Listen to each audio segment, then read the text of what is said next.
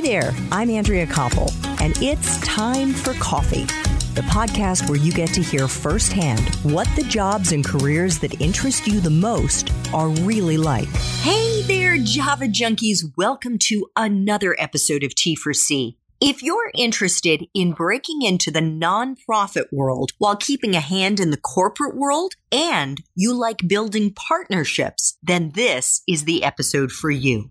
But before I introduce you to Scott Williams, I want to make sure you've signed up for the Java Junkies Journal. That's our weekly newsletter that goes out on Mondays, and it gives you an overview of the episodes and the guests we're going to be dropping that week. And it is really easy to sign up. Just go to the Time for Coffee homepage at time4coffee.org, and the sign-up box is right there. In the meantime, just scroll down a little bit and you can check out all the other episodes of T4C that we've dropped to date. They're actually organized by career. So just click on the box that most interests you to find the relevant professionals in that career track.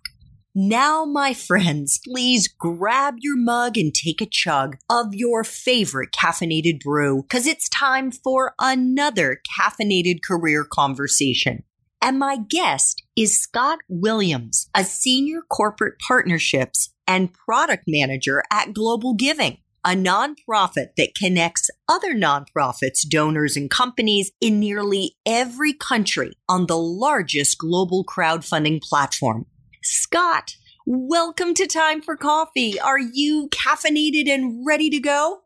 I am. Thanks so much for having me, Andrea. It's my pleasure. So, Scott, let us jump right into the 10 espresso shots. The first shot. What entry-level jobs are available to young people who are eager to break into the nonprofit world? I think internships and fellowships are probably the best way to get into the social sector, and especially development. With tight budgets and constrained resources, nonprofits often want a unicorn candidate. And so they're looking for people that have experience that they gain through these internships and fellowships. But I would also caveat that by saying you shouldn't settle for an unpaid internship. Lots of nonprofits and social good companies are now paying their interns these days. So don't work for free. Okay, well, I hope the Time for Coffee interns are plugging their ears right now, because at this stage of the game, I can't pay them, but Great advice, Scott. Absolutely. What is a useful skill or skills that you look for in the young people that you hire at GlobalGiving?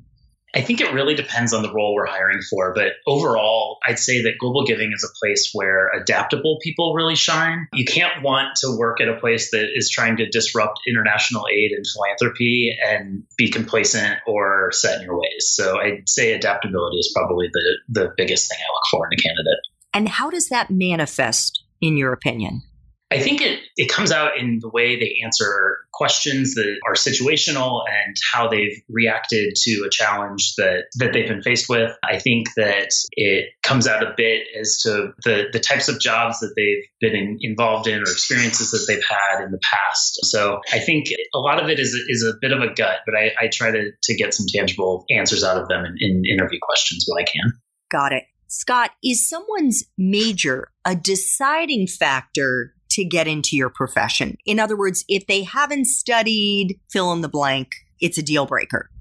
I personally don't see it as a deal breaker at all. I don't have a background in international development, and I think that it's more about how you sell your experience and your education and how it's going to relate and impact the organization that you're looking to work for. So I don't see majors as a really important guidepost for how an employee will fare at a specific organization. I think it's a lot more about their experience. What about a graduate school degree, and less so obviously for the entry-level positions, more so for those who really want to get to the top of the totem pole? I know that you have a grad school degree from Thunderbird's School of Global Management.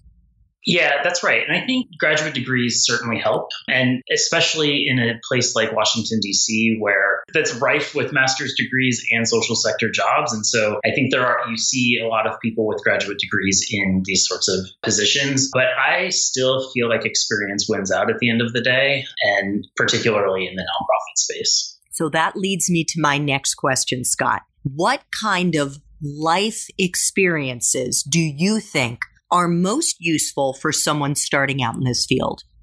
Absolutely. My answer is travel. I think that traveling, especially abroad, provides so many intangible benefits that you can't learn whether you have a master's degree or not. I think it helps you understand cultures and makes you empathetic, and it exposes you to really amazing and really sad and life-changing experiences. And particularly in our case, we work with incredible community leaders changing their communities around the world every day. And I don't know how you relate to them or understand the work they're doing unless you've ever met someone like them. As somebody who was bitten by a travel bug when I was probably still in the womb, I totally get that and love it. I think getting out of the United States and into other cultures and countries is one of the best things you can do. So I agree 100%. Scott, what for you is the best part of being in this profession? I get to work with corporate partners to plan and implement their programs that impact nonprofits all over the world. And so the best part is getting feedback from nonprofits about the impact a grant or a donation or a series of employee donations has had on their work. And in fact, last week I received an email from one nonprofit who received a grant from a corporate partner that fully funded a project that they had been fundraising for. And to say that that nonprofit was ecstatic is a total understatement. They were floored by the generosity and the ability to do the work that they are, setting out to do. Where does that nonprofit work? This one particularly was in Argentina. So they are very excited to be supported by this corporate partner. So the flip side, Scott, because every job, every career has aspects that we don't love. What is the part of your current job as a senior corporate partnerships and product manager that sucks the most?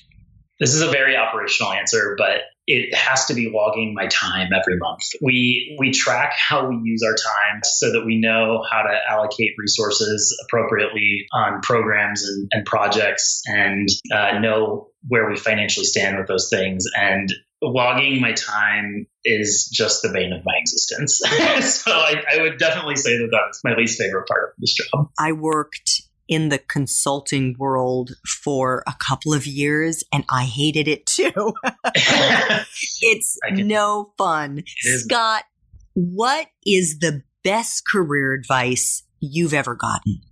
I think it would have to be this was a grad school peer of mine told me once that even if I find the perfect job, if the culture isn't a perfect fit or even a really good fit, you'll never fully succeed.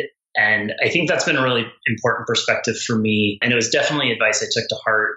I've worked in places where I didn't fit in the culture, and I really, wanted to make sure that I found a place post grad school where that would not be the case. And so fortunately I found GlobalGiving, which is a really, I think it's as close to perfect fit culturally as I could have found.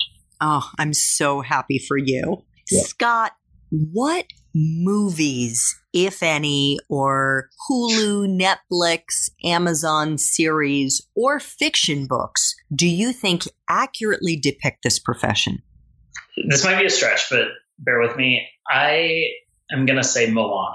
And the reason I think is that Moana set out on this journey to help her people and go through these challenges and kind of met up with this godlike person along the way. And there were challenges and struggles and all of that. But in the end, things worked out. They did really good work together and found out a lot about themselves in the process. And I think it relates to especially my job I set out with corporate partners to do these projects. They have an idea and we help them execute them. And we, have challenges along the way, and we learn and teach things all the time to each other. And at the end of the project, I have never walked away from one of those projects feeling unfulfilled or energized by what we've accomplished together. And I think that Moana is probably the best way that I can explain the kind of journey that we go on together. I love that. If only every place we worked in the nonprofit world had Lin-Manuel Miranda writing some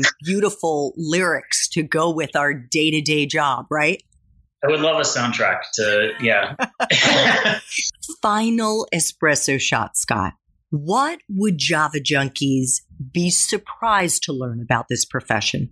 I think that this is a very recent example, but I think that 99% of donors that contribute to nonprofits are really incredible people. But there is a tiny fraction that are just extra challenging. And just last week, we had one donor show up at our office to, I'm air quoting, surprise audit us. We are a very open and excitable, environment to meet new people and especially donors. And so we gladly showed them around and answered all of their questions. But I just imagine if every donor was to do that to GlobalGiving, we'd never be able to work towards our mission. And I also try to compare it to other entities in the world. And I wonder what would happen if a person who owned 10 shares of a stock in a company showed up to surprise audit a for-profit company. And so it's interesting to understand the donor dynamic as it relates to nonprofits. And I think for me, that was the biggest surprise coming into working in this field.